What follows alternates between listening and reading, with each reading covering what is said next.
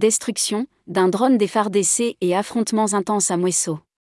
Nathalie Rollet, correspondante internationale, CNT Live.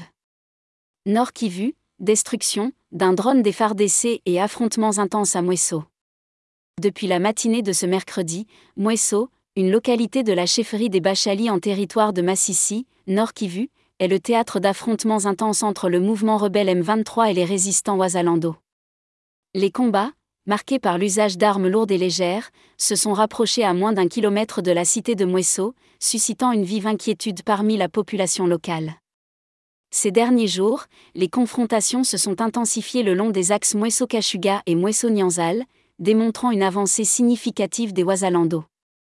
La tension était palpable dès 8 heures à Mwesso et ses alentours, impliquant non seulement le M23 et les wazalendo, mais aussi l'armée congolaise. Les civils, pris entre deux feux, cherchent refuge ou fuient vers des zones plus sûres, notamment l'hôpital de Mwesso. Selon Emmanuel Kwerka, membre de la société civile de Mwesso, les affrontements ont commencé tôt le matin lorsque le M23 a attaqué des positions wazalendo autour de la cité de Mwesso. Cette escalade de violence a conduit à une contre-offensive des résistants, orientant les combats vers Kitshanga. Des sources proches du gouvernement de Kinshasa affirmaient en début d'après-midi que les jeunes résistants wazalendo avaient réussi à prendre le contrôle total de Mwesso. Ngoa Patrick, un jeune wazalendo, exprime sa détermination à poursuivre le M23 jusqu'à Kitshanga pour assurer la maîtrise totale de Massissi. Toutefois, ces informations n'ont pas été confirmées par des sources indépendantes. Parallèlement, Laurence Kanyuka, porte-parole du M23, a relayé sur les réseaux sociaux une mise à jour des événements, accusant le régime de Kinshasa de refuser le dialogue et de mener une campagne militaire contre eux.